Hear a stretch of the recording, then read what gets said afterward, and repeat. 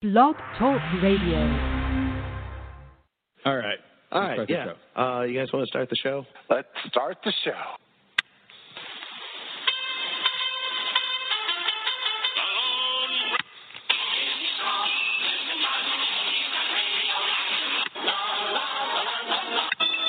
In the great hall of the Justice League.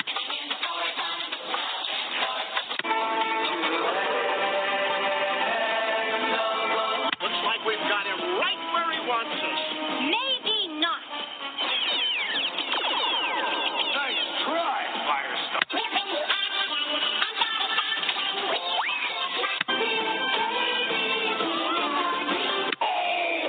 must have those power pellets.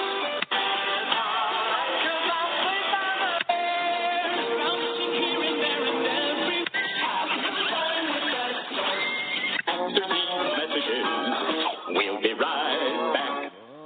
I can't find the sugar. Good morning, everybody. Welcome to Saturday Morning Cereal, the show where we talk all about that culture of Saturday morning cartoons that not only did we grow up with, but also seems to have grown up with us. All right, the first thing you need to know is who your friends are. And that would be me. I'm your host, Dan Grim Shea. I can't really vouch for these guys, but I worked with them for a while, so let's introduce you around a bit. Marke, are you on the line with us? Hey, everybody. Hey, there's our friend Marke. You can say hi to him. Jimmy Lazinski, the Gent. Tell me you're on board. Greetings, citizens. All right, and you know what? We don't have Johnny Heck this time around, but we did bring in everybody's favorite G.I. Joe, He-Man, and Transformers expert, our buddy from Open Your Toys, Slick McFavorite. I think we just lost him. Hello, Slick, are you there? See? Oh, he is there. And he's bilingual. That's great. So we've got introductions all round. And since we've got, this is just off the top of my head here. I'm thinking, since we've got Slick with us, and I know Netflix just put out this new Transformers show, let's talk about the Transformers a little bit. And then, what the hell, I'm just kind of, I'm vamping here.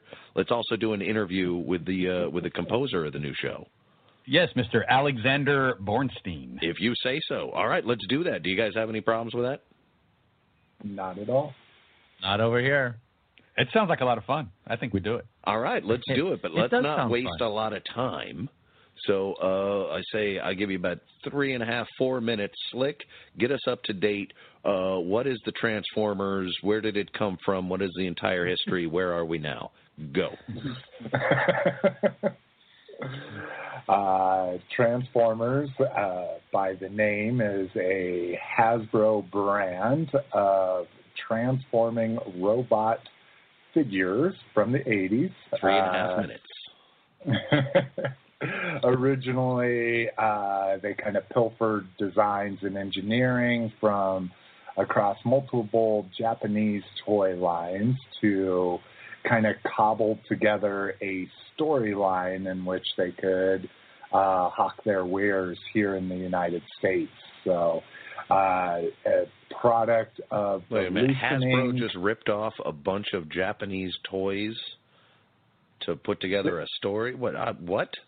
They didn't rip them off. They paid the licensing fees to be able to use them. But yeah, so you're going to have toys from the Micro Change line, from the Diaclone line, even from what is now owned by Harmony Golds, but the Bandai Transformers line. So that's why you have a figure like Jetfire, Skyfire that's basically a jet from Robotech, or Mosquita as it's called in Japan. So yeah, I honestly never knew any of this. Oh yeah, and those toys, like a Micro Change Laserbeak, is some of the most expensive toys out there, especially to find boxed, because this is all before people figured out, oh my God, toys might be worth something. So Yeah, they borrowed. Let me ask, did Transformers rip off GoBots or the other way around? No, GoBots actually came out before Transformers, believe it or not, but they didn't rip them off.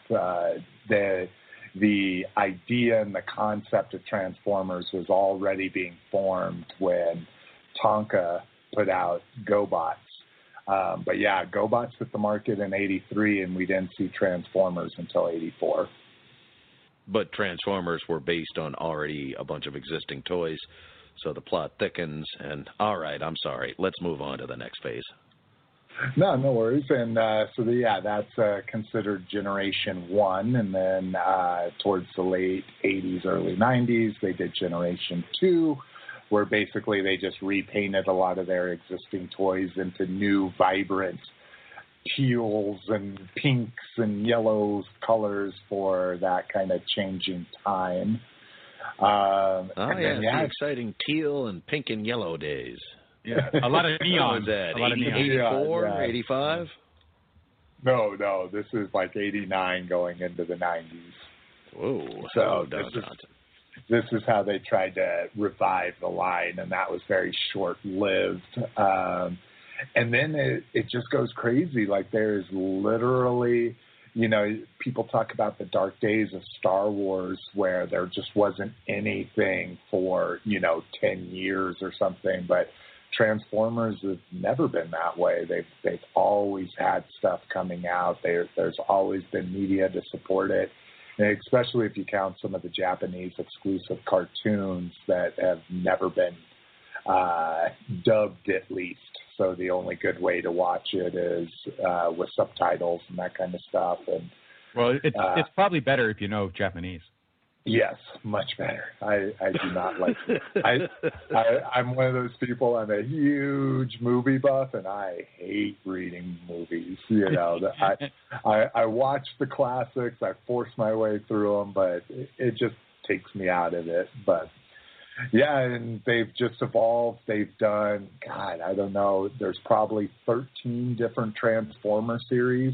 So, you can just kind of think, especially if people aren't, crazy Transformers heads, like think of how many you've actually watched in your lifetime. It's probably maybe 2 series or maybe 3 at the most.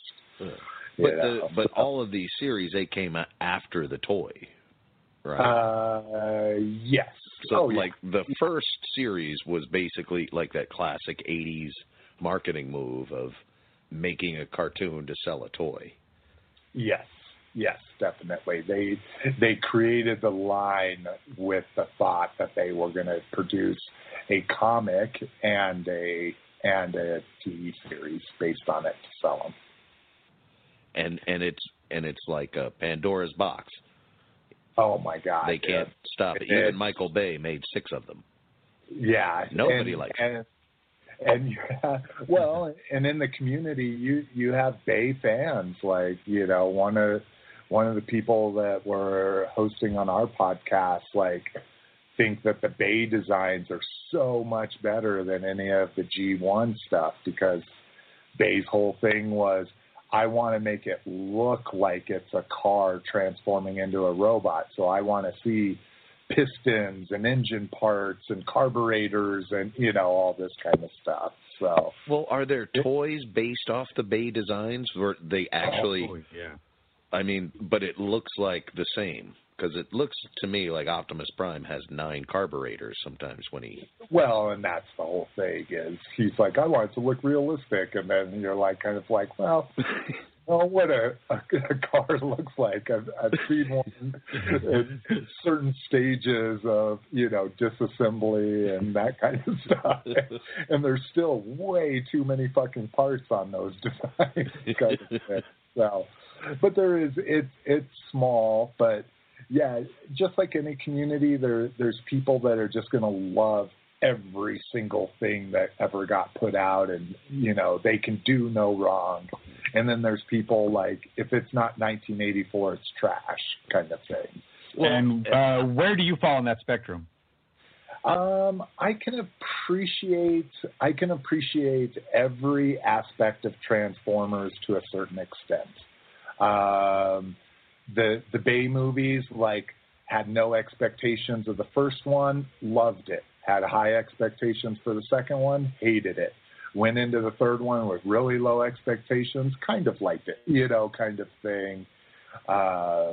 Bumblebee, that was kind of a reboot to the series. It was a prequel, basically. Yeah. And so I have found things I love about all of them.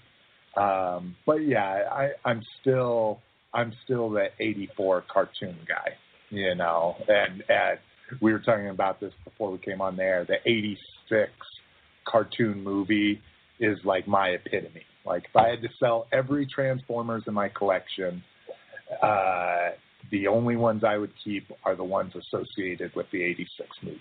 Like, that would be where I drew the line. That's Ultra Magnus, and that should Hot mean Rod. something. Yeah, well, and the great thing there is the beginning of the movie is all like the original ones.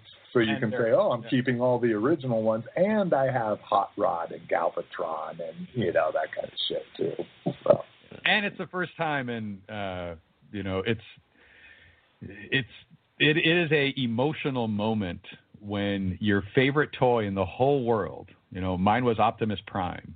I got it for my birthday. I got it for Christmas. And I still have it, and I still have the styrofoam. I don't have the box, but the styrofoam. For some reason. How did you keep the styrofoam but not the box? I don't know. I don't know what happened to the box.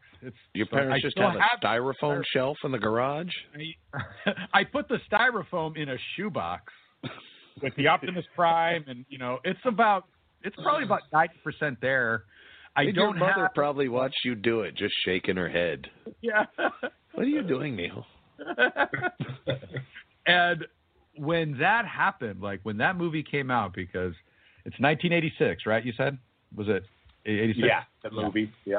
86. So that puts me at around 8 years old. Yep. And Prime was my character. And they had these trailers that were showing on TV, and it's teasing you. Does Prime die? And if he does, who feeds the Autobots? And you're like, what? Prime could die? And so you like kind of go in there waiting for this to happen. And spoiler alert, he freaking dies, along with a lot of other Autobots. Starscream, he also dies. In a way, they basically just kill off the original toy lines to make way to bring in all new toy lines. Yeah, which is classically what those Saturday morning cartoons kind of did. Season to season, they would introduce the new characters you had to go by. I remember at one point I never got an Optimus Prime. I think one Christmas season my parents were probably just late to the store or something, but one year I finally got a big Transformer, but it was Ultima Prime. Ultra Magnus.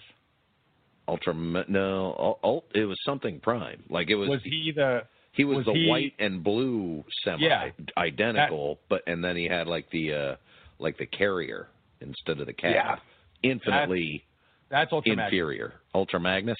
That was okay. I know it was Ultra something, but then that's why I was holding out hope, because that was right before the movie came out. I was like, maybe he'll be the new Autobot leader. And he was. And spoiler, he was for 45 minutes. Yeah. Yeah. and then so I was so excited to go home and play with him. And then and you know what? Go watch it, kids, but that toy did something really, really cool, because it was basically a all-white painted Optimus Prime was like the main semi-truck of it. And then when you transformed him, you just didn't put his like hands on, and then you kind of hooked him up to his little car carrier trailer was just a giant frame to make him bigger. Yeah, it's a mech suit. It's a mech a very popular for thing a robot. Mech suit. Yeah. Yeah, and then but you never saw Ultra Magnus as just the white Optimus Prime. Yeah. So that actually... I did when I opened that fucking present, yeah, you did. I'll tell you. But that particular toy didn't have its own like it didn't have any narrative. The actual white Optimus Prime had no narrative. And then after the movie, which probably would have been, I have no idea, maybe season 4 or 5 of the cartoon. Season 3. Okay, season 3. You got to remember, their seasons back then were like 60 episodes. Yeah, okay.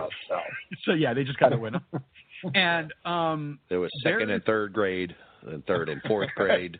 Yeah, exactly. There's a story arc where Optimus Prime is brought back to life. And when he's brought back to life, he's all white. And so you finally have a narrative. Tolkien.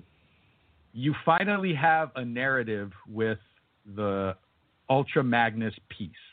And I just remember being like, all right, now I can use this as Optimus Prime. It was a cool trick that the toy gods pulled on us in that particular moment. And I'm sure it was all planned out. Right? That Ultra Magnus toy was actually one of the pre-Transformer molds that they licensed.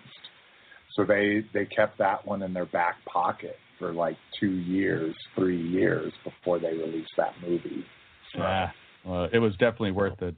It came with a whole lot of choking hazard pieces.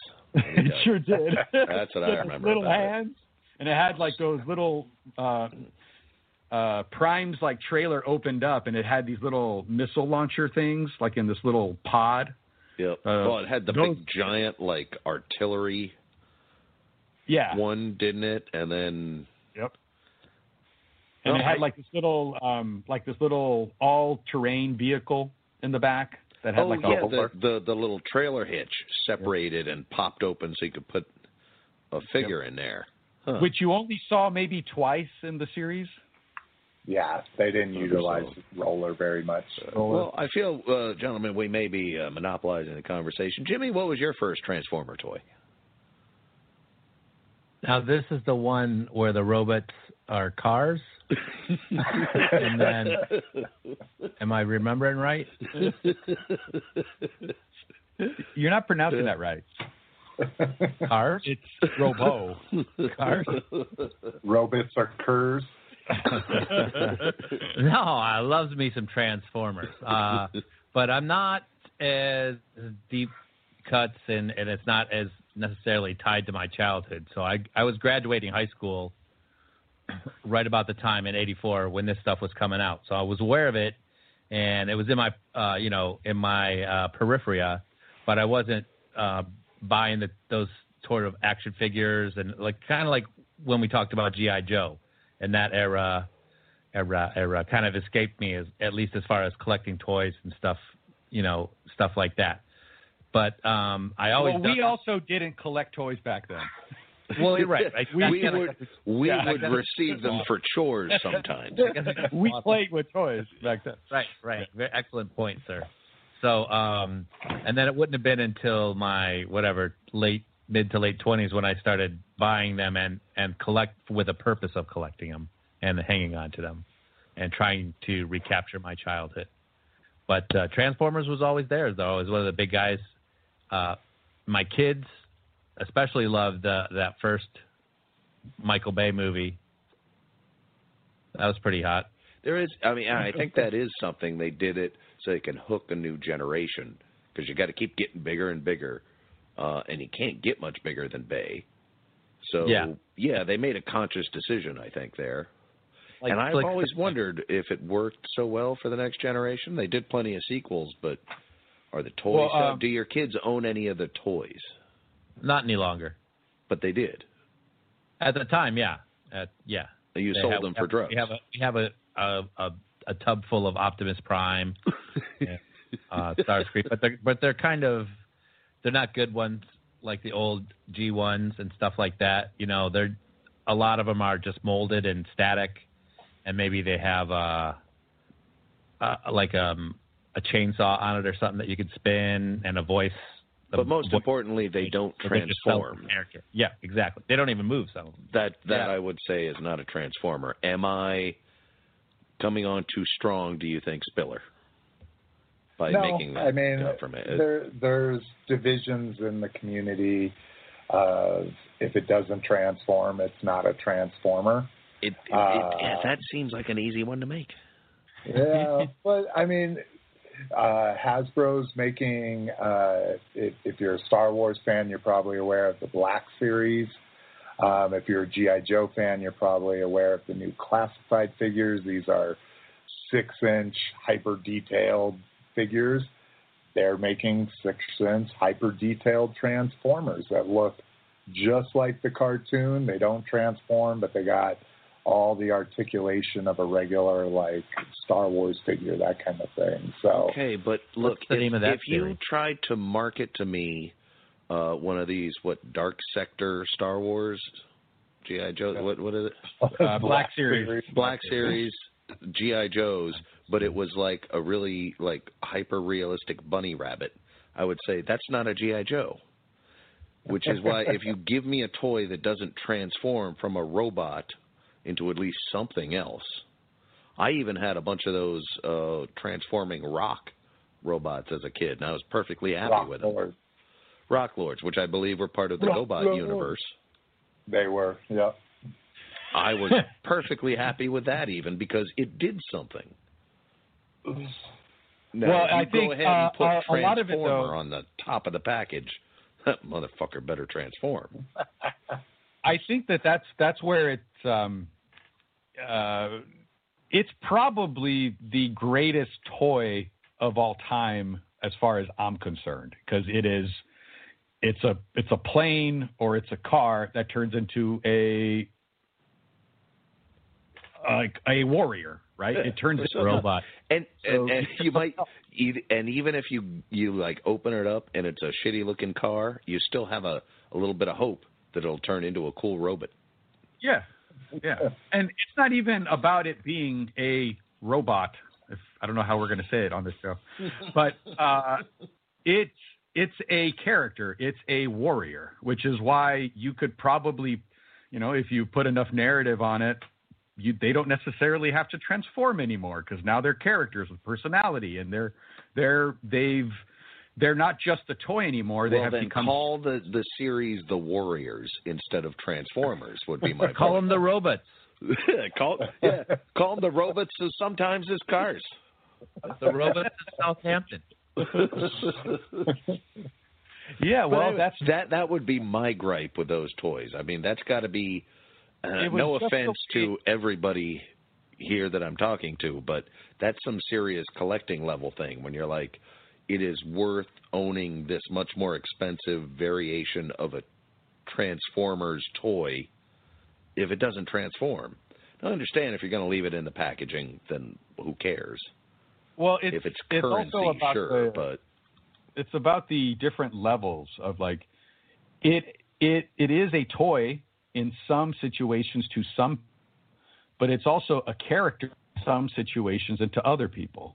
And so there's just these different ways for you to own. You can own the character of Optimus Prime, you can watch the movie, watch the cartoon, or you can buy the Transformer of Optimus Prime. These things can all exist all together, and none of it's offensive. It's just offensive to my intelligence. Think about statues, right? Statues don't even move. They're not even a toy. But yet there are $3,000 Transformer statues out there. And again, I want to say that is wrong. You're not making me feel better about the whole thing. Look, Pez dispensers are a huge collector's item. They have a rabid fan base. They can put out special issues, et cetera, so forth. But you never find a Pez dispenser statue that doesn't put out Pez. Actually, like you do. Contrast. Are you serious? Now I'm fucking mad at the Pez people. There's fucking pop vinyl Pez's. Yeah. They don't put out big, giant, cute Pez's? Well, they do that as well. They put out Pez that, like, you're talking about, like, I don't know, fucking like a 2x4 square inch Pez candy. Yes, fine. I don't care if it's different dimensions to make it work, but if you're a Pez dispenser, you should dispense Pez. There's literal statues and pop vinyl figures that do not dispense Pez of Pez dispensers. This is madness, guys. Am I crazy for... All right, I shouldn't be going off, probably. I guess that is crazy, but... They're just not leaving money on the table is what they're doing. They're selling the table in a fucking garage sale. Every single format you could ever imagine. This is greed to the point of corrupting the very idea that these... Well, let's just get back into this idea that they are characters, because the actual position that Optimus Prime takes is this one of, like, valor and leadership, you know? Like, he is a character that you would put up there, you know, with General Patton, you know? I mean, this guy is, you know, he has transcended, you know, he's this big... Whenever you hear that voice, it means leadership, you know, it's something else. It's not just a toy anymore, you know, like it's something bigger. You're talking about Peter Cullen? Yeah. It's a epic voice, obviously, which they obviously hired him back to do the movies. I don't know if you can hire someone else to do it. Well, in this new, there's actually a new voice. Yeah, most. Beyond that original cartoon, all of the cartoons have had Optimus Prime in them, and all of them are different people. Now, they all try to mimic the original voice, and I think they, you know, they do a different job. Wasn't that him also in the Michael Bay movie? Yes, it was. Yeah. He did all the Bay movies. In fact, I remember, and this was the one time when it was the first one when it was coming out, I was very excited for. And I watched the first, like, 3 or 4 at the drive-in anyway, I'll admit to. But I remember one time I was very excited to see one of the Bay movies. Was years ago, I actually drove up to meet Slick in, where was it, Anaheim? BotCon. It was BotCon. Forget where. Yeah, I don't know where I was staying. It was in... saying that right? It was in Pasadena, was where the con was. It was Pasadena. That's right. I was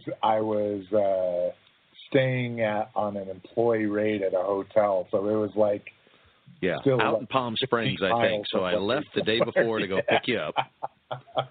But you saved plenty. So, and we drove, but that not like small con. I'm used to having to brave the Comic-Con, so this was a pleasant change. But a very small convention center, and it was just about Transformers, so they could streamline all the presentation. They knew exactly who was going to be there.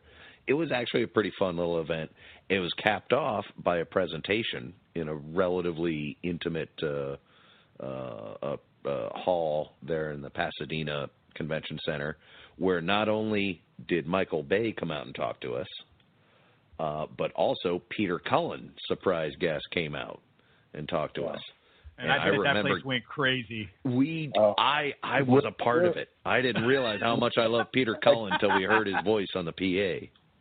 This is the size of the con, and it was a like fan club membership thing for the longest time. Is they literally would have a banquet dinner on Saturday night. Like, that's how, you know, small it was, kind of thing. Where maybe everybody goes to a Pizza Hut together, like a winning Little League team. Yeah. So I mean that was the greatest thing about that con, is even with the general admission people, which we would have 2 days at the con before they would even let general admission people in. Even with general admission, we're talking about 3,000 people, maybe at the most. That's not even ballroom 20. Still, everybody would just spit on them as they walked in. Yeah, there's one panel track, you know, like they would stop the panels to open up the show floor, you know, stuff like that. So that's epic. Hey, Jimmy, were you at the San Diego Con right before the Transformers movie came out? What year is that? But also, yes. 2006. It came out in 2007. So it would have been 2006. And I bet it was a summer blockbuster. Yeah. Yeah. I don't even know if they had a panel or anything, but they basically just rented a 1980s semi-truck, the square body Optimus Prime body Mack truck with a full-on trailer, and they just wheeled it inside the convention center into the exhibit hall, and they just had it covered. They just had it draped, and it was coming 20, whatever year. Oh, genius. It was genius. They didn't paint it. They didn't do anything crazy. It was, you could obviously tell what it was. It's like trying to wrap a fucking football. I mean, you kind of know what it is.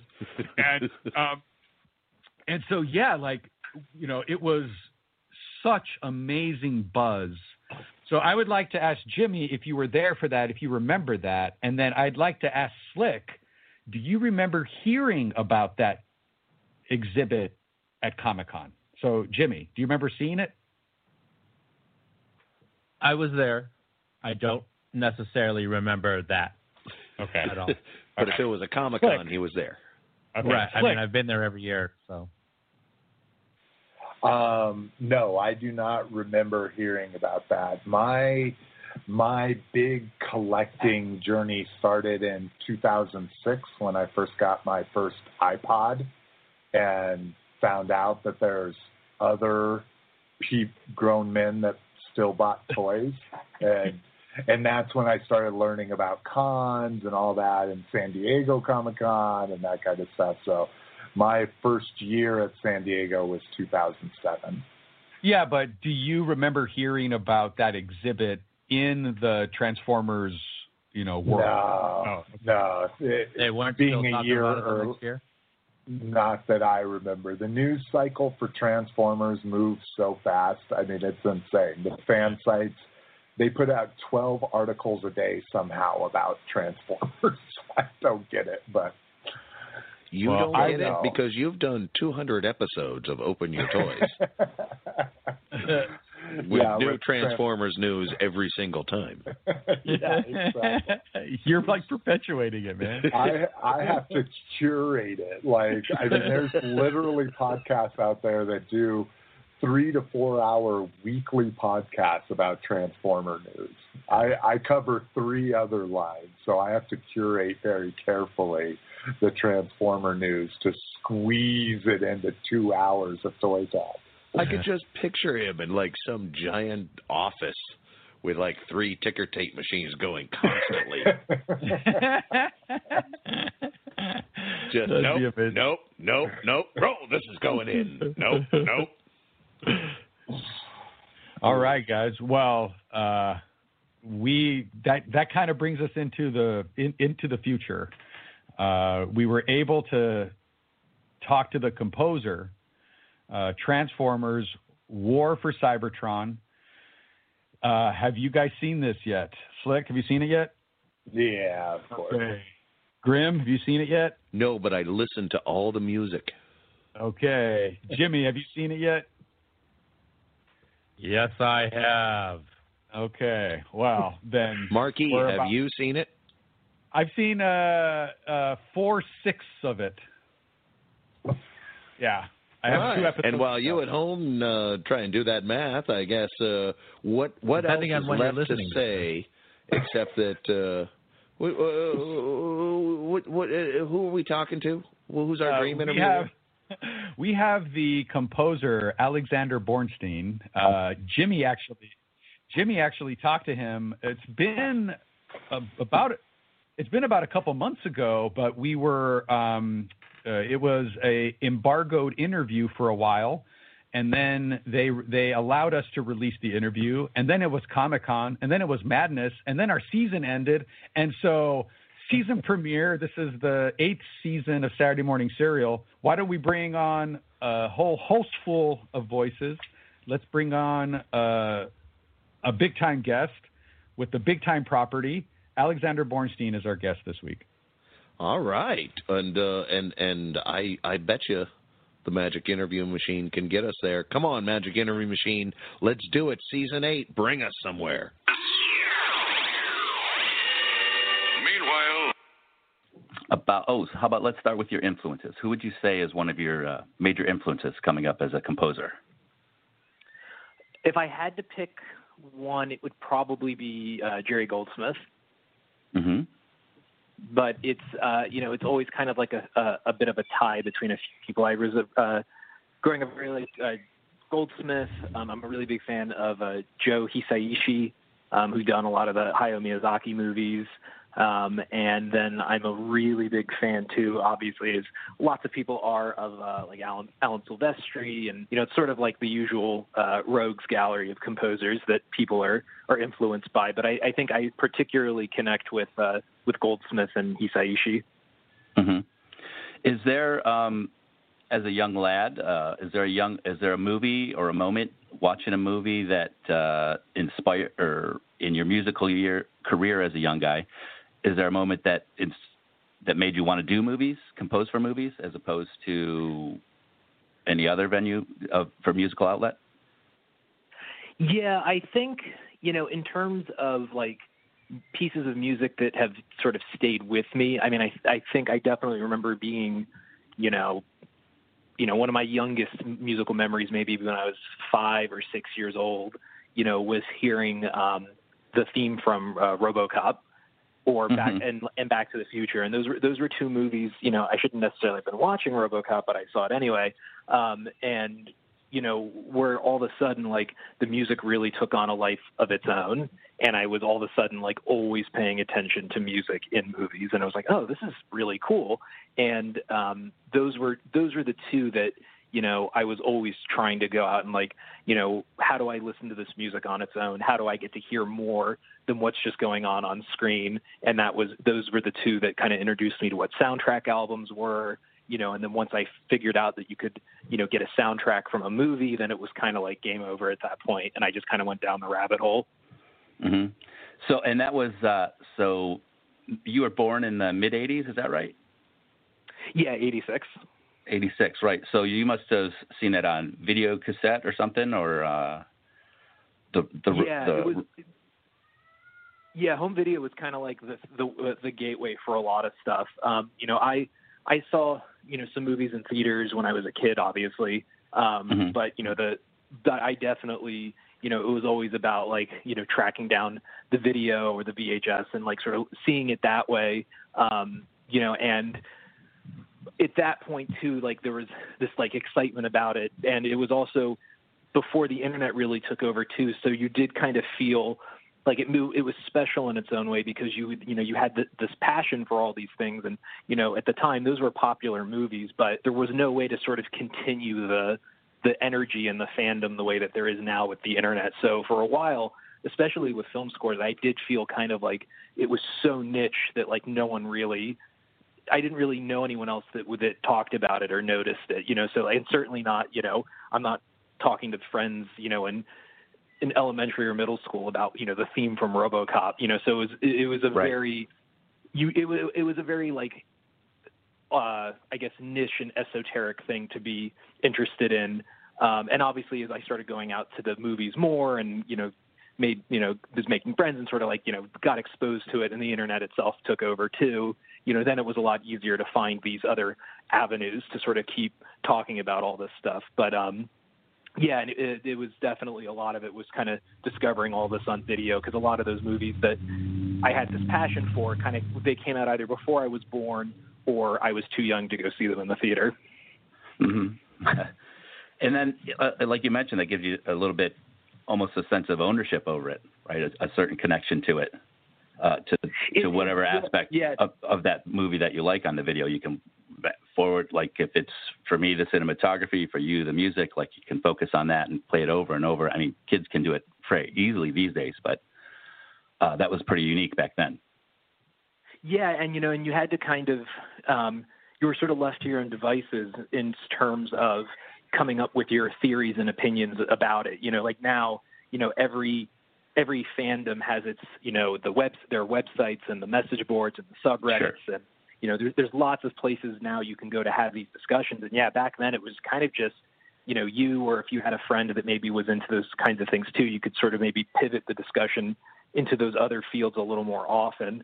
But yeah, you did kind of have time to sort of take ownership of these ideas and these passions and these, interests that, maybe weren't quite as widespread as they are now. And it's, you do develop a kind of a depth to those thoughts because you just spend so much time with those films. Mm-hmm.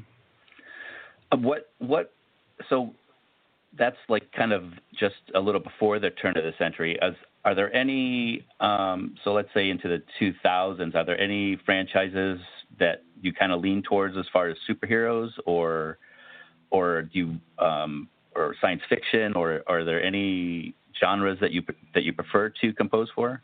I think, it's in terms of things I like to compose for, it's usually more tied to, in terms of like the story that's being told. And that's kind of what I really like it when things, if I feel like the story is really well put together, the genre becomes less important. But at the same time, I think I do probably have a preference for, more science fiction type stories. I mean, those are the kinds of movies I grew up really liking.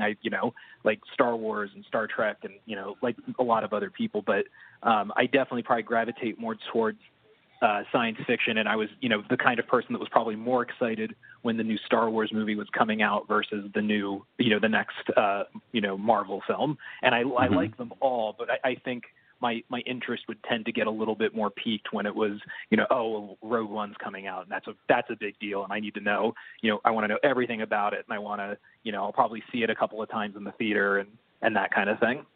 Mm-hmm. Well, you got your toe in there a little bit with the Lost in Space, right? 20 episodes? Yeah. Is that right? Yeah. Yeah, 20 episodes. Mm-hmm. Oh, I was going to say, go ahead, talk a little bit about that if you wouldn't mind. Yeah, no, Lost in Space is really fun to work on. And what's cool about that is I'm working for the series composer, Christopher Leonard. And I've been working on and off with Chris for about 8 years now. And, so I get to write additional music on that show. And it's great because he's an insanely talented composer. And, it's crazy because I used to listen to his music when I was in college. He did really great stuff for Medal of Honor and Mass Effect. And so it's really cool to be able to, one, write for a show that's as good as Lost in Space, but then also be working for a composer like Chris, who, there's so much to learn from in terms of what his abilities are. And on a show like that, too, the palette and the sandbox is just so big. It's all there in the title. I mean, they're lost in space, and so there's so much going on, and there's so much cool stuff that you can do. And like I did some sound design in the first season for the robot, and it was really cool to kind of like have that blank slate of like what kind of sounds do we do musically that help us identify what the robot is. And Chris was really great with kind of like throwing out some ideas, and I'd kind of go off and work on some stuff. And then, eventually we found a sound that the showrunner really liked. So it's a really neat palette to work with. Oh, that's really, that's pretty amazing. That's a nice stamp to have on that series, right? The sound design for the robot. I mean, everybody loves that guy. He's kind of one of the breakaway stars. So was that a similar situation on The Boys? You were listed as a composer. Did you work with the main composer? Did you compose any of the music on that? Yeah, that was a similar situation where I worked. That was me working for Chris again. Okay. And that was it's a wild show, so it's a lot of fun to do. Mm-hmm. Well, I kind of wanted to talk about. We're not supposed to talk too much about Transformers, but I guess we can wait for. Do you know when it's going to come out? Transformers for Netflix? I don't yet. It's coming out 2020, but I think I don't know the specifics. Okay. Well, then, if you don't mind, we'll talk about it, and then we can either release this after it comes out, or we can edit it out when at least the Transformers references. But I kind of want to talk about how you compose for the character. You have different musical stings or themes for each character. I'd like to know what inspires you about each character, as maybe. Yeah, totally. No, I think we can definitely dive in on it. I think if you want to coordinate with Andrew, it might just make sense. We can, if you want to put this out, when the show's been released. Right. That way we don't have to dance around too much. Exactly. Yeah. Because and also too, like I'm excited to kind of dish on the music a little bit too. So I think let's do it. Let's do it that then. way. Yeah.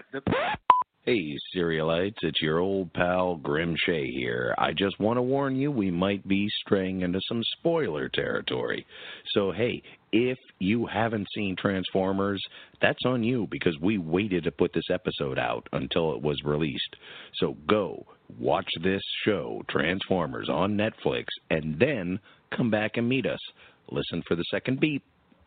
Yeah, so, I mean, it's difficult. And I'd say it was probably the biggest challenge going into a show like Transformers is sort of having that weight of, I'm not just writing a theme for anyone, I'm writing a theme for Megatron. And so it's like there's a lot of pressure with that. And, the showrunner, FJ, and I were, we had a lot of discussions back and forth about what this was going to be. And, I was very fortunate to kind of have the time to really sort of like sit and think about this for a while. And so, I'm really happy with sort of the musical structure of the show. There are a lot of themes and they get developed and we get to really sort of like spend a lot of time with them over the season. Or I guess the chapter is more specific of what this is. It's chapter 1 of the War for Cybertron trilogy. Right. And that's the siege of Cybertron, is that right? Exactly, yeah. Right. And, so with the specific characters, I kind of decided to do an approach of approaching it by Autobot and Decepticon, and then let those themes get developed in different ways for specific characters, so that because ultimately that's a huge component of the show in terms of it's the two, it's Autobots versus the Decepticons and sort of these warring ideologies. And that's kind of, something that's really cool about the show is that, it begins, it's the final hours of this horrifying war. And you kind of see that both sides are they're completely dug in on what they think is the best thing for Cybertron. So really musically, I started with, it's these two groups of warring factions. And what I did is basically the Autobot theme acts as the musical anchor of the show, and the B side of the Autobot theme is actually the Decepticon theme, because so basically there's at least an attempt at this kind of duality between, at one point they were all Cybertronians and then they broke off over this this civil war, so there's still this shared thing between them. But the Decepticon version of that theme is a lot more aggressive, and it's a lot darker, and it's much more intense because basically they've taken this war to an extreme, whereas the Autobots are still trying to preserve some sense of, trying to keep the planet safe, whereas the Decepticons kind of slowly go off the deep end and I think take things to an extreme that's not gonna be good for anyone. So the music really tries to walk that line of, there are two warring ideas here. And when I started going when I took the music down that direction, that was kind of when I started figuring out how to build themes for, different characters and situations. But it all comes back to these core, thematic devices. Talk a little bit about what you used as far as instrumentation, because there's a lot. I've got to listen to a couple of the songs. I don't know, I guess not songs, but tracks, and it sounds to me very modulated, like technical. So I kind of want to know what you're using. Is it heavily synthesizers? Is there any orchestra that's modulated in there? Yeah, it's sort of a, it's a very dense soundscape. It is a lot of synthesizers. I have some analog synths in there. I have like a mini Moog and some modular stuff in for sort of the grittier sounding effects. But one thing I did do as well is I actually you can kind of hear it in the sample 1 track is I took the actual transformer sound, when they turn from auto, vehicle mode into bot mode, and chopped that up and processed it into a rhythmic sort of sound. And you sort of hear it a little bit in the background throughout that track. And the idea, again, is just to keep pushing in this DNA that people are familiar with, but also kind of trying to maybe hopefully do something new with it. And so I use a lot of synthesizers, a lot of software too. I'm a big user of Zebra, which is a VST instrument, and you can do a lot of cool synthesizer stuff with it, like arpeggios or, leads or bass lines. And then there is an orchestral element in there too, and that kind of acts as the sort of the bass line, because obviously, for the more emotional moments and for the more, action-driven stuff, it is like usually do need to have some, brass in the action or strings for the emotions. And so it kind of walks that line and, sort of, it's a bit of a everything in the kitchen sink mentality, but the scope of the show kind of warrants it. It's a very large scale show. So you can get away with, having orchestra and having synthesizers and lots of big percussion and all that good stuff. Is there a certain, say, instrument or sound or effect for each character or for certain characters? Yeah, the Autobots have a very distinct bass line that I was messing around with sound design on the Mini Moog, and I found this really cool, like rhythmic bass line thing that ended up in the show, and it's in the end credits for the series too, and that's kind of there whenever the Optimus is basically kind of taking charge, and the Autobots are kind of doing their thing. The Decepticons have this sort of low synth pad that basically it's got a lot of distortion on it, and it kind of starts out very muted, and then it's set up so that as I put more pressure on my keyboard, it opens up the filter and starts bending the pitch, and it gets very dissonant and sort of unsettling. And that's for more of the, that the Autobots are cornered or the Decepticons are, scheming, or Jetfire's, plotting his takeover as he always does. And kind of like, and so the tends to be, lots of more sustained and tense textures for the Decepticons through Zebra or Omnisphere, which are the software, the software synths that I use. And then the Autobots tend to be more of an analog synthesizer sound. And then for Cybertron, which is a character unto itself in the show, I think, that there it gets a little bit more Vangelis-like, and I have lots of big analog synth pads that have these nice fizzy, warm, very wide open scopes, because you get to see a lot of the planet, and so I think there's a chance there to really open up musically and do big flowing gestures with the synths.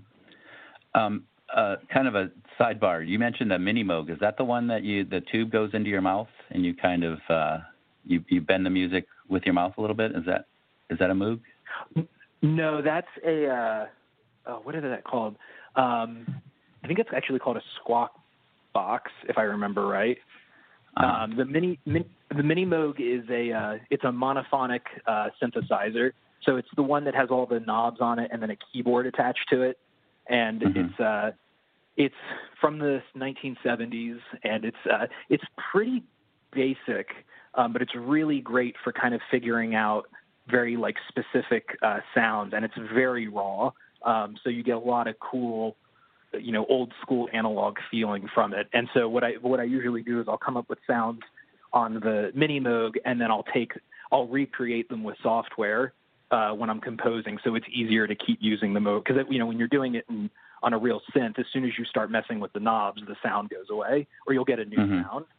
Right. So it's easier to kind of experiment on the real one and then recreate it with software, just so I have it for future recall.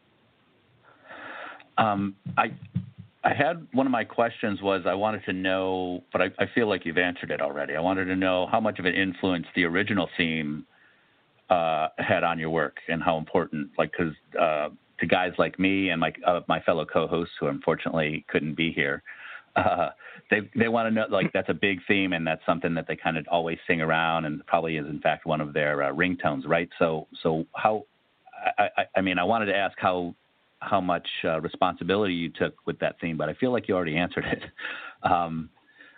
So I guess I'll move on to the next question, because obviously you're talking with a lot of passion and everything you do about this project, right? What about, for sure. Were you a big fan of the Transformers? I mean, similarly, you mentioned that RoboCop was your big influence, so you're kind of it's not a far leap to get to Transformers, right? Still kind of robot-y and, as you mentioned, analog-y designs. What about? Go ahead. Sorry. Oh yeah. No. I was, obviously I was too young, when the show originally premiered, when, G1 came out, in the 80s. But, one of my things that I did before I went to school, I think it was first grade, I was in first grade in like 92, 93. And that was around the time that the Sci-Fi Channel actually started broadcasting. And, one of the things they would do on weekday mornings was have like a cartoon block. And that was how I got into Transformers, because they would air G1 every morning. And so I just got completely sucked in, as a kid. It's, they're robots that turn in from cars to robots or jet fighters to robots. Like, you can't really go wrong as a 6 or 7 year old. Right. So I got completely sucked into the mythology then. And then on and off throughout the years would always kind of like, be pulled back into it in one form or another. I'd have another phase where I found out there were more shows that you could watch, or I found out, when the movies came out, so it's always had kind of this presence, and a varying awareness for me as a kid. But to be able to be working on the new version of the show, and thinking back to, watching it as a kid is crazy to me. Right. So you mentioned so you're familiar with what tracks I have access to. You mentioned track 1, 2, and 3, right? Mm-hmm. Yes. Okay. So those are the ones that I've heard, and if we're allowed to, maybe we'll play one of those here. Hey, everybody, Grim Shea here again. Sorry to interrupt, but hell no, I'm not going to play it. I already told you Transformers is out on Netflix now. Don't try and get your free theme music from us. Sorry, I lost my temper. Go ahead, Jimmy. Take it away. We'll fix that in post, but so anyways, you mentioned how you blended in the transformation sound, and so what I was specifically listening for was the robots in disguise quote. Is that anywhere broken down, hidden in the DNA that I missed, or in a future song coming up I can look forward to a track?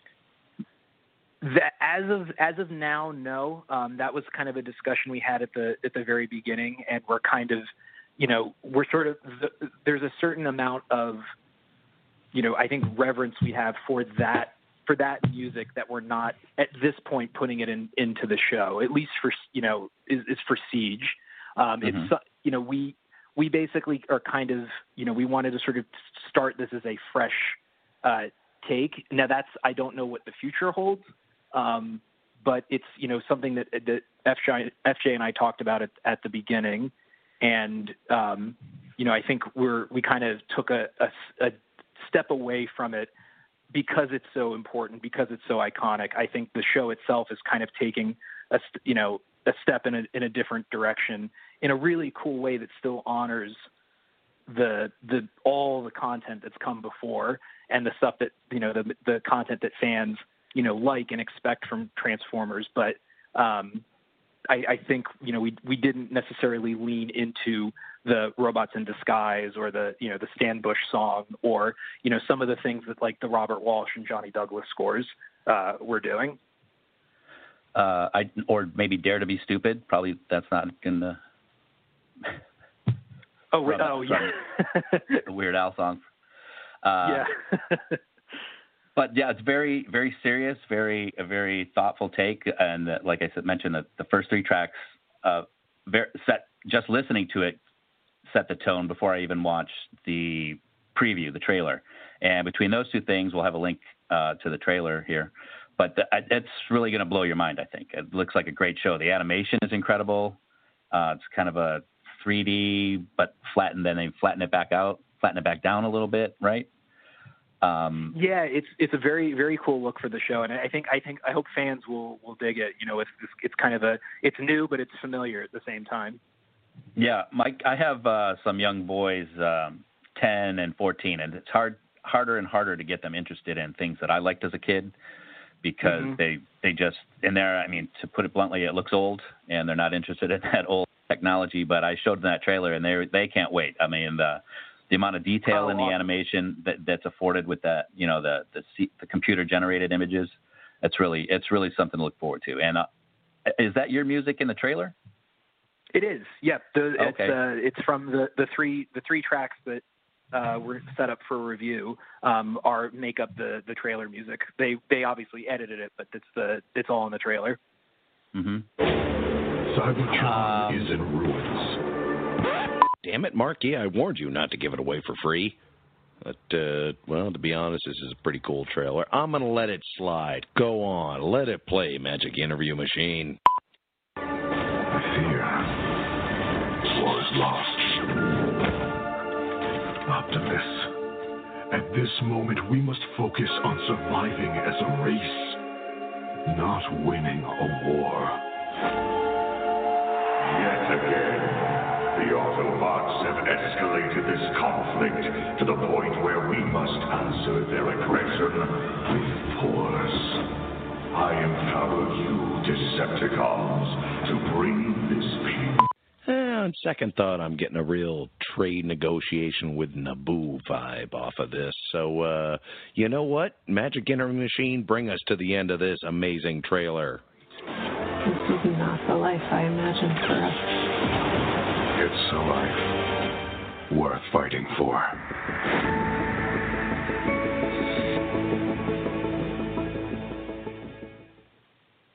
I think that was my producer dropping in with the trailer there. What can you tell me a little bit about? Sorry for jumping around. Then, no worries. I'd like to bring up the composer for Psycho, Bernard Herrmann, who scored everything in black and white by using the high and low tones. So I kind of want to ask. I'd like to ask you, how does color influence your music and your compositions? It's a good question.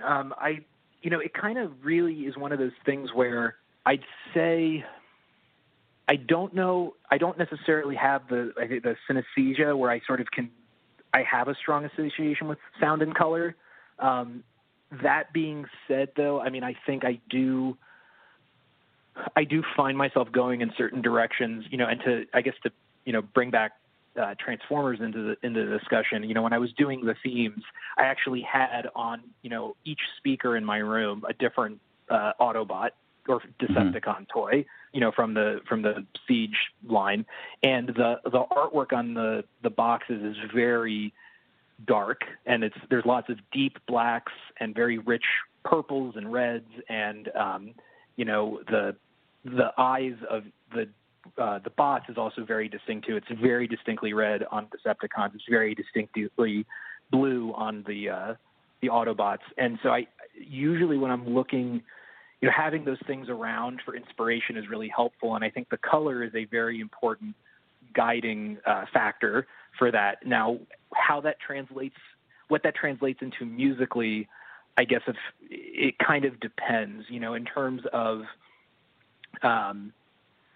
how it related to the Transformers themes. I think it was kind of seeing a weight.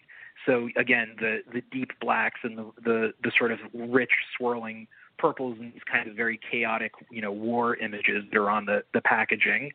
I think it sort of lends itself towards like lower tones, and like, low strings, low brass, and, kind of not a lot of percussion as it relates to, what I did for the Decepticons, which is a very intense, heavy sound.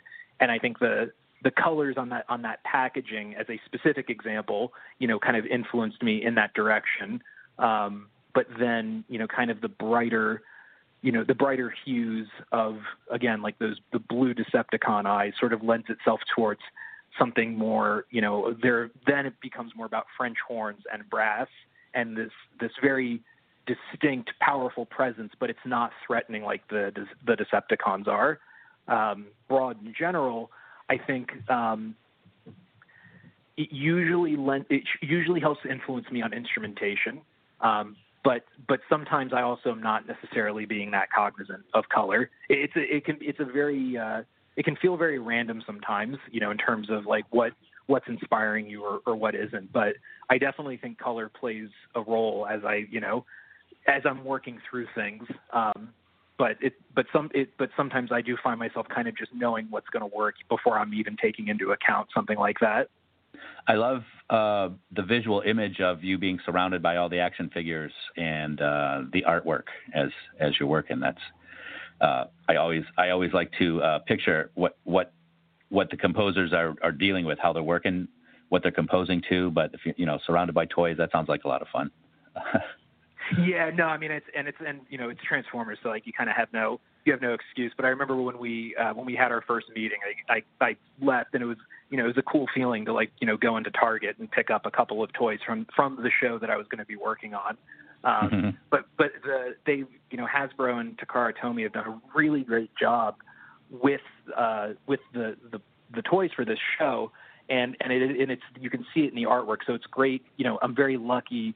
One, for it to be a show as good as this, but also two, that there's so much quality behind like the vibe and the atmosphere that they want. As a composer, it really helps build those synapses in your head fire just a little bit faster when you're trying to come up with ideas. What about your favorite Transformer as a boy growing up, but also has that changed? And now that you're working on the show?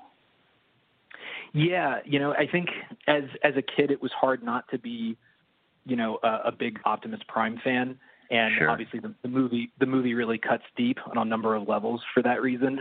But it was a very there's a grounding presence and strength to him that I think, obviously, this is me thinking about myself as a kid. I didn't think this stuff as a kid, but I think there was a reliability and a consistency to a character like that in the show. And so I really liked him as a kid, but I think working on the new show, I've really come to like Wheeljack, because he's sort of, he's the engineer. He's a bit of a wise guy, but just, always has kind of a plan to bail them out of a jam when things are really, and I like that. And I like what they've, his presence in the new show is really great. And, but I also really like Starscream in terms of Decepticons, because he's just such a conniving little jerk, and is always trying to come up with something to further his own ambitions, and it's that's just fun to watch.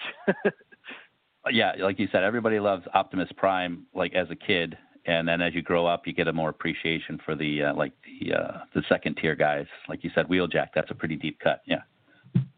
Yeah. I'm glad to hear he's going to be in the show. So, Alex, I want to thank you for taking so much of your time, today. Oh, of course. I know you're a busy guy, so we're going to maybe try to bring this plane down in for a landing in a little bit here. So I got two more questions for you.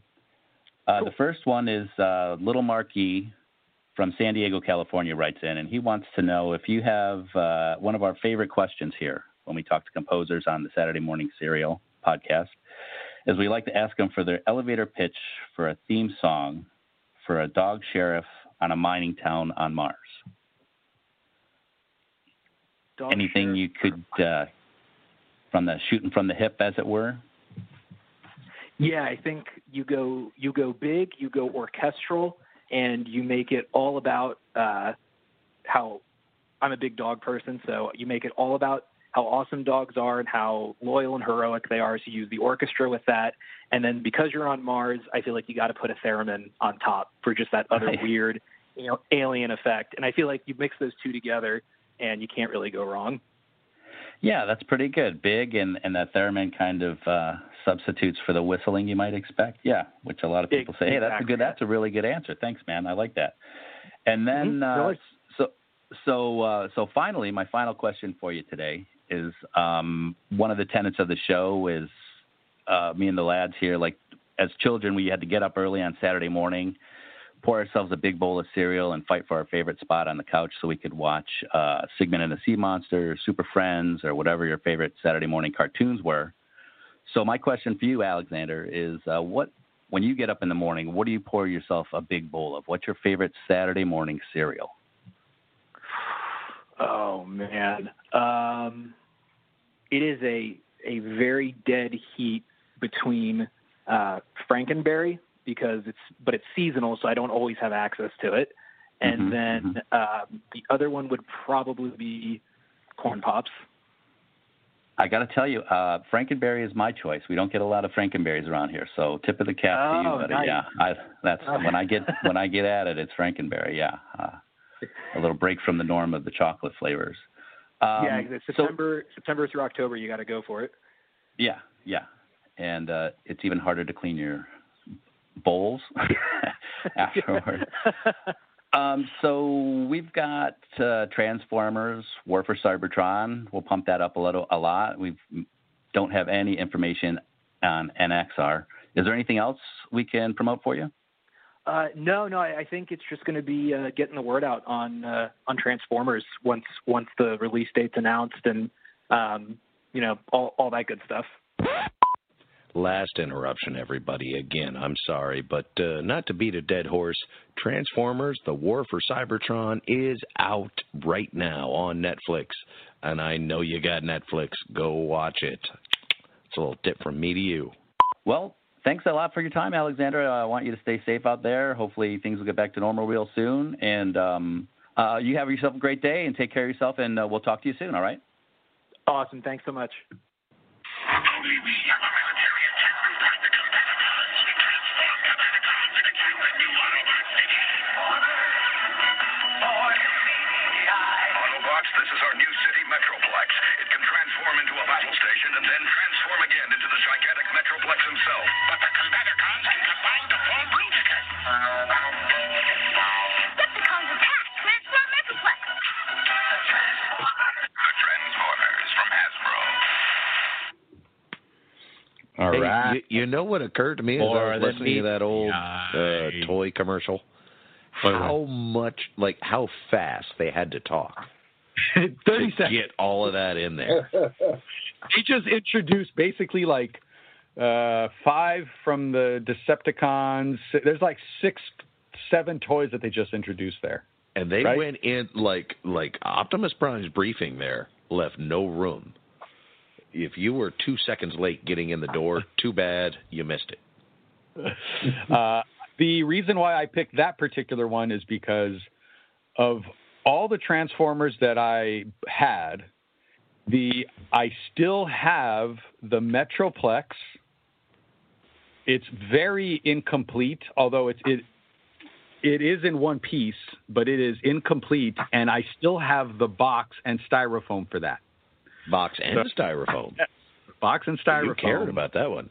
But I don't think I have any of the guns, I'm sure there's a bunch of accessories that Slicks knows of, but I don't remember. I don't have any of the actual accessories when it comes to that. Well, I don't want to get too lost down the rabbit hole on this, but I am curious. Was the Metroplex like the weird Transformers apartment building? That's exactly what it was. Yeah. It turned into a battle station, and it actually, I think it came with a little tiny transformer, didn't it? Yeah, it had a little car that kind of. So even the play set itself transformed. Yes. I don't want to sound like a broken record, but that's when things were better. Yeah, it was. Well, this is the one problem with the Transformers line is that the scales were just all over the place. Right. Yeah.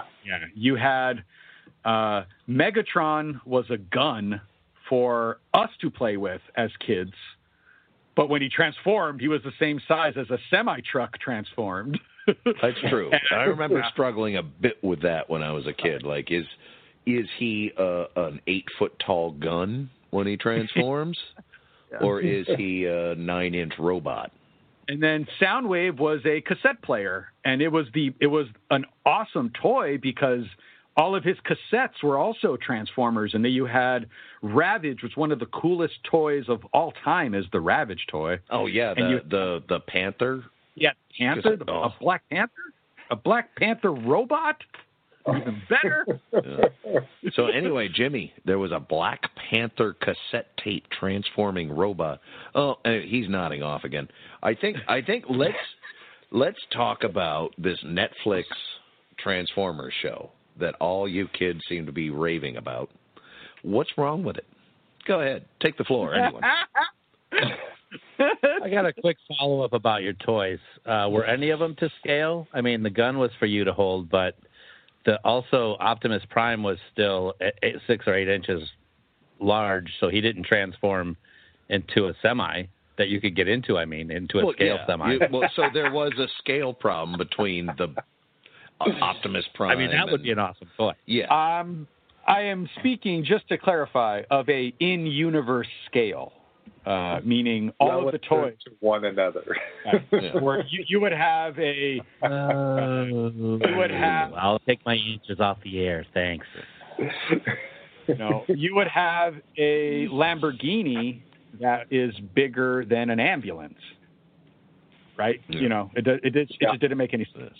So it did, however, mean there were a lot of tiers for toy prices. So as a whole, it was probably on a business sense a better idea. Because maybe you came from a family where you didn't get a Megaplex, but you sure got a Bumblebee for $7 come Christmas. And you were pissed? Don't even get me started on those mask toys. Wow, were those expensive. But they were all to scale, and they came with little action figures that could interplay with any of the others. Yes, we'll do a mask episode maybe someday. Plus, nowadays you have to wear them. So, there's not really much of it. Does anybody know what mask stood for? Just, I know we're a little off topic. Anybody remember? Mobile Assisted Skilled Killers. Oh, my God. Pretty close. I actually don't know. I'm asking. Anybody know? It's like Mobile Assault Strike, and I can't remember what the K. Motorized Assault Strike Command. Crew. Strike crew. Oh, that's awesome. All right. Wait, so how did you know to fix it at the end there, Jay? Are you using a Ouija board or something? Sometimes they just come to me, man. All right, Captain Google. Anyway, who did we just talk to there? We finally talked to someone from Transformers. Yeah, he was the composer, Alexander Bornstein. Yes. Alex Bornstein. So, who's watched the show? I know we covered this earlier, but for those just joining us, I'm going to say I haven't. I have. That's Marke. That's slick so far. Bachelorette number 3. I have. All right. And Jimmy the Bachelorette says he has. So, you guys, what is good about the show? What is bad about the show? What's working? What's not? Is it worth my time? What's working? The music is phenomenal. It is good music. You know what? It's actually just like that old. Because I swear he said it wasn't. Talks about, you're not going to hear that. There's as he mentions in the interview, you can hear it a little bit in the opening noise. In the opening song. He deconstructs that noise of the transforming, and kind of breaks that out throughout the opening title song. But other than that, it's pretty new and unrecognizable to other Transformer offerings. It's also really, really subtle. Like a lot of one of the problems with the Michael Bay franchise is that it's just so damn loud. There's just so much noise. And there's a lot of Bay movie loud. What? Yeah, I mean, it's crazy, right? Definitely the philosophy there, yeah. Yeah, and it's just that's not what this is. There's a lot of like, there's obviously a lot of synth going on. It's obviously all of that, but like it's really subtle. And I actually watching it, I had to remind myself to listen for the music. Right? It's just so subtle. That's what good music should. You shouldn't even notice it. Yeah, it just makes you cry. Yeah. All right. Okay. Well, now, so I'm glad. Okay. But yeah, it is really Alexander's covered. Like a lot of the action in the show, which kind of leads to one of my, not necessarily complaint, maybe a critique, or what doesn't work for me. A little feedback. Season 1, they're looking for it. Let loose. There's a lot of flapping of the hinged jaws of these rusty jaws, and there's not enough shooting and lasers and transforming and Megatron and that kind of stuff. It's all very much like early, just deconstructing the whole story of the Civil War, right? Yeah. On Cyber. Yeah. And I wonder because even I have barely paid attention to the Transformers story arcs over the years, but enough to know that a civil war on Cybertron has been a constant. Yeah. So they go all the way back to the Civil War on Cybertron again. It sounds like right. Do they even bother plumbing earlier times? Are they at least going to be like, all right, now you're going to hear about what life on Cybertron is really like? This is all on Cybertron. If we had a whole 6-episode miniseries about what the Waynes did before they went to that movie. Just about it's very long and tedious, and probably for deep cut for big fans like you guys, right? I figured there like all this information and storytelling and drama was probably entertaining, but for me, more of a casual fan, I needed the shoot 'em ups and the punch 'em ups and the switch 'em ups and the transform 'em ups. All right, let's go to the other end of the spectrum then with Slick. Did you appreciate all the tedious care into the building up of the Cybertron mythos? No, not really. Okay, we found a problem. I kind of wanted it to do the same. Again, we're talking about so this entire first series is wrapped up in about 10 minutes on the original cartoon. Like 10 minutes.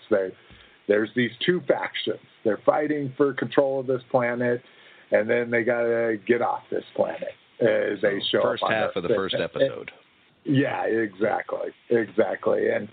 And I think I always thought I wanted this. I think I always thought I wanted a lot of backstory, but now it's because I know so much backstory. I mean, the comics, they've had Transformer comics for 30 years now. They've had 2 video games that are basically this exact same time explaining the exact same thing. So because I've been exposed to so much other Transformers lore, like I know about all of this. I get, and I like it.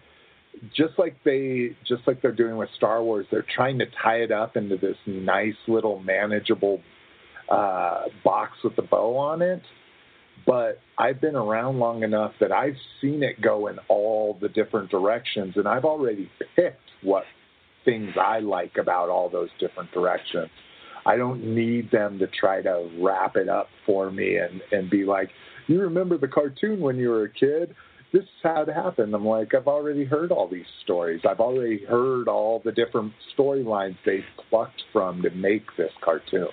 So it's I would too much of rather a retread for a real fan, but then just far too boggy for a casual fan.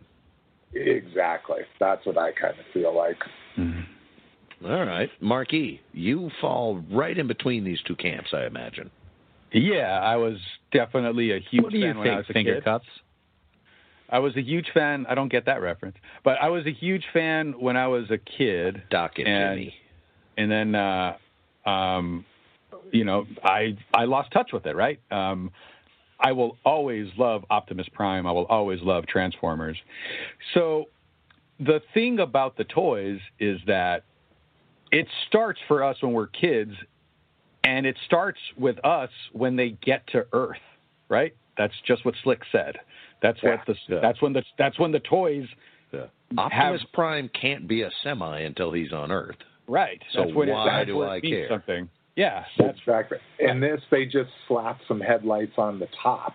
He has headlights on the bottom, headlights on the top, and he looks exactly like an Earth mode Optimus Prime. That's one of my little beefs with it. They obviously didn't do that with the planes. What are they called in the movie? The searchers? Seekers, yeah. And so, yeah, I mean, there's always some inconsistencies with transforming robots, But what I was getting at is we all know it when they get to Earth, and we all understand that it's a civil war, and that's why they get to Earth, and that's when the action starts, as far as we're all concerned. But a lot of us don't really know the ins and outs of the mythos, and why were they fighting each other? And they also have Can you tell me real quickly? Did you learn that? Well, I don't even think that it's even gotten to that yet. Really, I think it's getting there, And so, just to kind of talk about this series and what I think they're trying to go for, is that this is not a typical series. This is not a TV show in the traditional sense. These are basically, this is a trilogy, and each is broken up into 6 chapters. So a trilogy miniseries. It's a trilogy. Or a trilogy of miniseries. Yeah. And so it's going to cover the war for Cybertron. That's it. And the war for Cybertron involves a lot of them on Earth transforming into Earth vehicles? No, they're not. I don't know if they're going to go to Earth. I haven't gotten to the end yet. I've only seen 4 of the 6 episodes. I think they are going to get off and go to Earth. That's what I'm waiting for. And maybe season 2 or season 3, which is also part 2 and part 3, maybe that'll be a little bit more for what Slick wants or what Jimmy's looking for. We don't know yet. But right now, the way that they built this show, first of all, they went for a anime style of animation. It's very, very good. It's a beautiful looking piece. And I thought that the actual presentation of the Transformers, I thought it was gorgeous. Optimus Prime looks like Optimus Prime. It doesn't look like the Michael Bay monstrosity. All these tears and this fire paint and just this nonsense. Slick, what did you think about the actual, presentation of the Transformers, the actual animation? I dug it. So this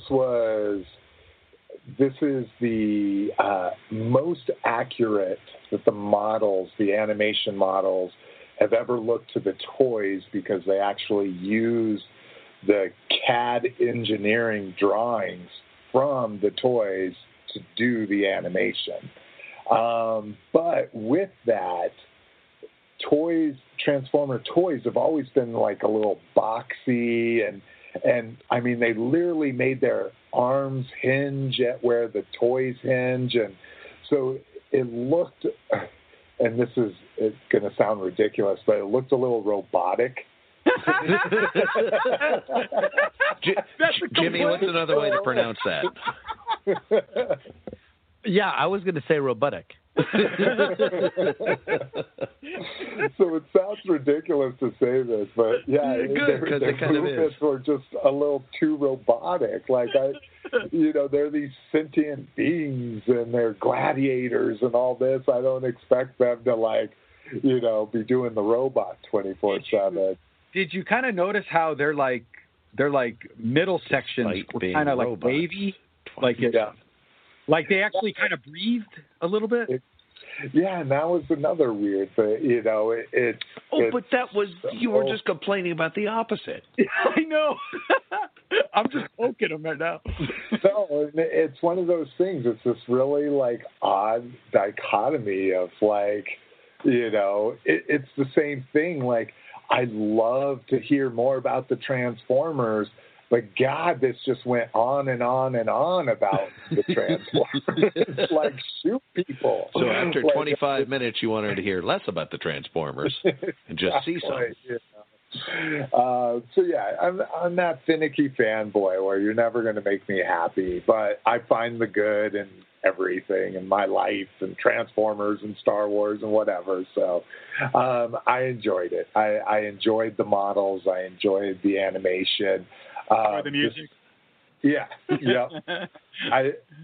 this is, you know, I didn't notice it. So in Dan's eyes, that's a good thing. Yep. Right? Yeah. Because if I had done the music, you motherfuckers would have heard it. So, let me ask you, Slick, since you and I are the only ones who have watched it all the way to the end, so this is going to be a bit of a spoiler for anybody listening and for Mark and Dan. But what do you think of? I don't think you should say it because I don't really want to spoil it for people. I feel like this is a good warning. Now you can say it. I really don't. I don't really want to. As a bit of a tragic hero, having to make that decision that at least for me seems a bit out of character. Yeah. Did he kill Zod at the end? You got to ask Uncle Mark if I can tell you.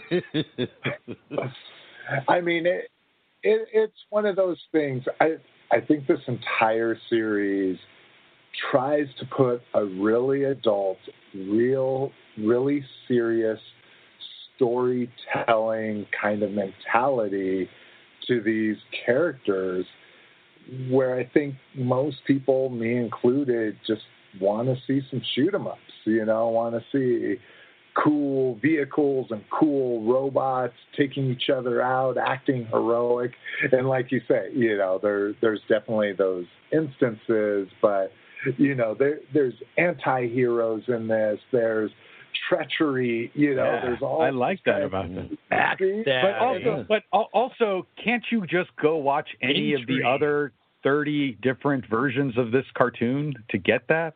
I mean, you know, like there's plenty of that. I feel like Michael Bay delivered in spades if you just want robots shooting each other, you know, doing like he definitely delivered that, which we all thought we wanted. And now as a community, we said, all right, tone it down.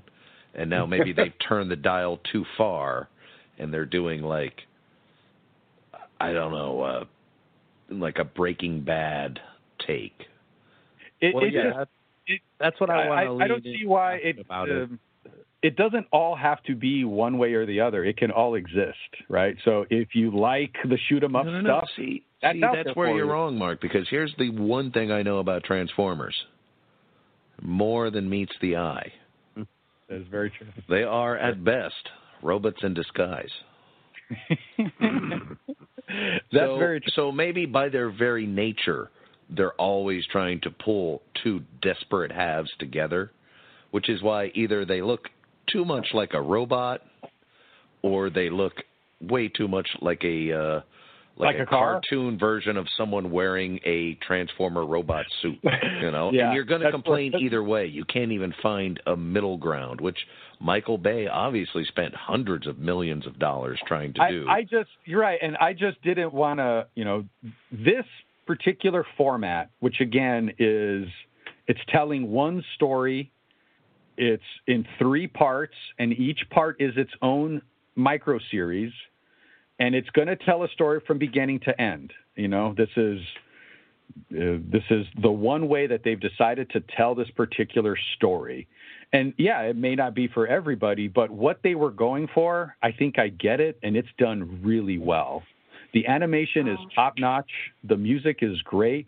The voices are great. The performances are great. The action that I've seen is great. And I like all the twists and turns where you got the backstabbing and you got the treachery. I like the little spin that they put on Bumblebee, which I don't want to spoil anything because I'm not that type of host. But there is a definitely not the rumor. There is a cool way that they presented the backstory of Bumblebee, who is a sacred character in the Michael Bay franchise. I mean, he actually got his own movie. He's the only Transformer that's got his own movie. Yep. So and he's kind of cool. He's got a better Rotten Tomato score than any other Transformer out there at this point. That's the best movie, by the way. That's a really good movie. So, yeah, I mean, I think it's all out there for you. Just because this particular one exists and it's not exactly what you're looking for in Transformers doesn't take away the fact that all that other stuff is still there. You can always go see it. If you want the same old, just go watch the old. Yeah. And it sounds to me, as someone who hasn't seen it yet, talking to the three of you, because I got Mama Bear, Papa Bear, and Baby Bear, it sounds like it is aiming for a real centrist approach, which is working for the center. And with the Transformers having been around for so long, but still able to grab new viewers, maybe this is a smart move. I think this is the Christopher Nolan version of Transformers. It's really dark, really deep. It's taking the character into a much... I almost thought this was enough of this, but now that I've got Jimmy Lazinski, our Batman expert, and Slick McFavorite, our Transformer expert, and you've brought up this whole Christopher Nolan Transformer connection. All right, boys. Jimmy, I'm going to let you address that first. Is this better viewed through a Christopher Nolan lens? The Transformers saga? Yes. Through a Christopher Nolan lens? Now. No. Like, do you think it works as, like, trying to mature it, grow it up, and pull it out of the comic books? Also makes them more rich. Not for me. Like, that's what I was going to say, is that this kind of leans into the trend of all the comic book properties are getting a little too adult now, and there's all the swearing and adult situations and some nudity, and not so much on this show, but they are definitely more taking an adult approach at the storytelling. And so that's, it's, this show is clearly made by fans who liked it as kids, and now that they're adults, they're telling the stories that they want to tell. Good. You're describing our audience. Excellent. Slick. Am I right? So my opinion of it is Nolan balances the storytelling with the action better. I think that's the main thing, is this is too much storytelling and not enough action. The balance isn't there. So that's the difference is, all of the Nolan Batmans are, you get some really deep stuff, some really good, and then wham, a hospital blows up. You get that was this in part amazing. Two, no, still. Yeah. I'm not. I'm not saying this is. I'm not comparing it against Batman Begins versus the Dark Knight, but. Now, to ping pong this further, going back to Jimmy, as a Batman fan, did you like the action in the Nolan movies? Did they have enough? And was it good Batman action? Yeah. Oh, yeah. Okay, good. Oh, yeah. So the balance was there for both ends of the spectrum. Oh, yeah. Good. Yeah. Oh, yeah. It was good. I mean, right. yeah. Okay. Oh, yeah. Oh, yeah. I'd watch that. I'd watch that again. Sure. And just to kind of bring this home, this is still just the first part of a 3-part story. So we don't know how this is going to turn out. Slick, are you going to stick through it? The Transformers Heath Ledger role has yet to happen. Yeah. Right. Yeah, that's very true. Yeah, I mean, of course, I'm going to consume anything Transformers. I'm that dweeb. And this was only 3 hours of your life anyway. Yeah, exactly. In the end, this whole endeavor is just going to be a Godfather-length trilogy. Yeah. So. And here's some kind of interesting information. Here's the rumor mill. Here's the Transformers community, if you want to know. So we've already gotten the Siege toys. Now, of course, they repainted these and made them like dirty and gritty. But we already got the Siege toys. So the next line they did was called Earthrise. And so now it's back to all of their Earth modes like the original cartoon. So at the end, so they are going to Earth. Toys always leak the show spoilers. And now we've also seen a poster, which of course no one's confirmed or denied. We saw a poster where the third series is going to be called Kingdom. And if you didn't know, after the Transformers cartoon in the 80s, the first new Transformers property was called Beast Wars. And it was a 3D animation, a la Reboot, kind of that quality, that era of 3D animation cartoon. But still one of the first ones. Yeah.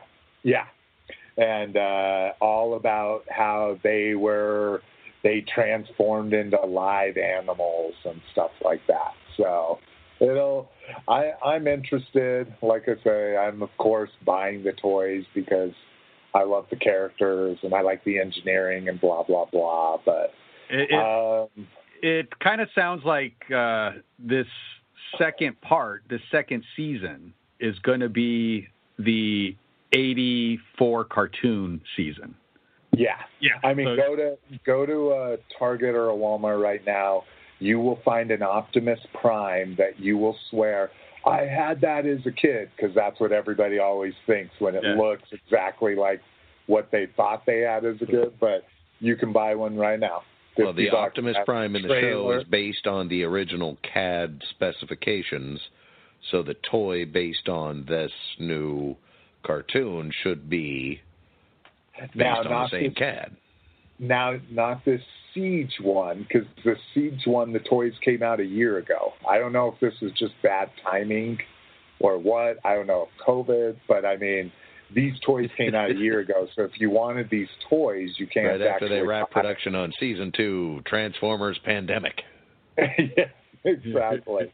But now they have the Earthrise one, so you can get a Bumblebee like you remember Bumblebee. You can get a Prime like you remember Prime. You could get Starscream not as this weird, what they're called Tetrajets when they're on Cybertron, because they're these weird like pyramid jets. But right now you can go get a Starscream that's an F-14, like he was in the original show. So if you're curious. So that's where it's going to evolve to, and heard it here first. Unless you listened to Open Your Toys last week, most likely. I was going to say, unless you've been listening to my show, it was about 6 months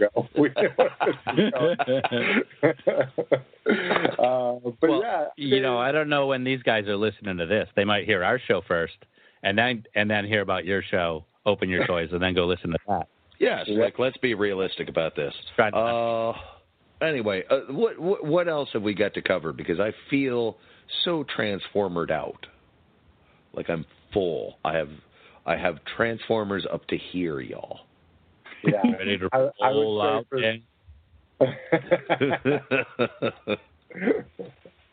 Yeah, I'd say for the layman, we've probably beaten this horse pretty seriously. So this is it, eh? Yeah. I don't know. No, this is weird because I want to ask if anyone has anything to plug. Marke, you got anything in the pipeline? No, just listen to this podcast that you're listening to right now. It'll be out when you're listening to it. And I swear you're almost done. Slick, what do you want to plug? I'll plug my shit. If you want to listen to grown men talk about little plastic toys, and we have a feeling a lot of you will. We cover Transformers, G.I. Joe, Star Wars, and Masters of the Universe, or He-Mans. You can go to openyourtoys.com or go to YouTube/openyourtoys. And, we do a live broadcast on YouTube every Sunday It's available via podcasts, all your favorite stuff, Stitcher, blah, blah, blah. So openyourtoys.com. I'll double plug that because I've been on a couple episodes over the years. It's probably been about a decade, but, I just sounded, sexier back then anyway. So it's worth looking to the... quite possibly, could my show been a little bit of an inspiration for this one? I think you were on my show multiple times before you started your own podcast. Oh, yeah, absolutely. Oh, yeah, sure. And it was probably by the third time, I think Marke and I were like, well, we could do that better. What are you doing for the next 40 minutes? Jimmy, plug away. Plug away. You can check out the Powcast on this very network if you like. That's right. Batman, and specifically Batman 66 related content, and fun guys like me and ladies. And this is going to sound like I'm being facetious, but I swear to God, Powcast. Jimmy's Powcast, and I'm sure, and if you subscribe to us, it's already in your feed. It blew me away as someone who has sat in front of the computer trying to produce episodes. The amount of work that went into this makes my ears bleed, Jimmy. And I mean that in such a good way. Thank you. I don't know if that's the desired result, but yeah. Style, content, and high production value. Don't expect that a lot, but you can find it here, at least in the Powcast. And I know you're with the... It's free and worth every penny. Oh, man. You guys, I do want to say you guys can always catch up with us. We do have a show support website. It's at mattypradio.com, MATTY, P as in Paul, radio.com. What's that address again? mattypradio.com. You can follow me. MATTY. PRADIO at Stay Classy SDCC. And I am a proud member of Team Follow Back. So if you follow me, I'll follow you. That's why I have 1,000 of each. I enjoy the hell out of it. Dead even. So yeah, guys, thank you so much for this. All right. Well, that's it. That's the first episode of Season 8. I feel like we've reached out. We've celebrated. We've had our controversial moments. And in the end, we've all come together to remember that we're in this as one big team or something, right? There's a lesson. Don't steal from your parents. It's somewhere in there. I don't know. Yeah. Yeah. Okay. That's about enough of this. Now we know. And knowing is half the battle. This is enough of this.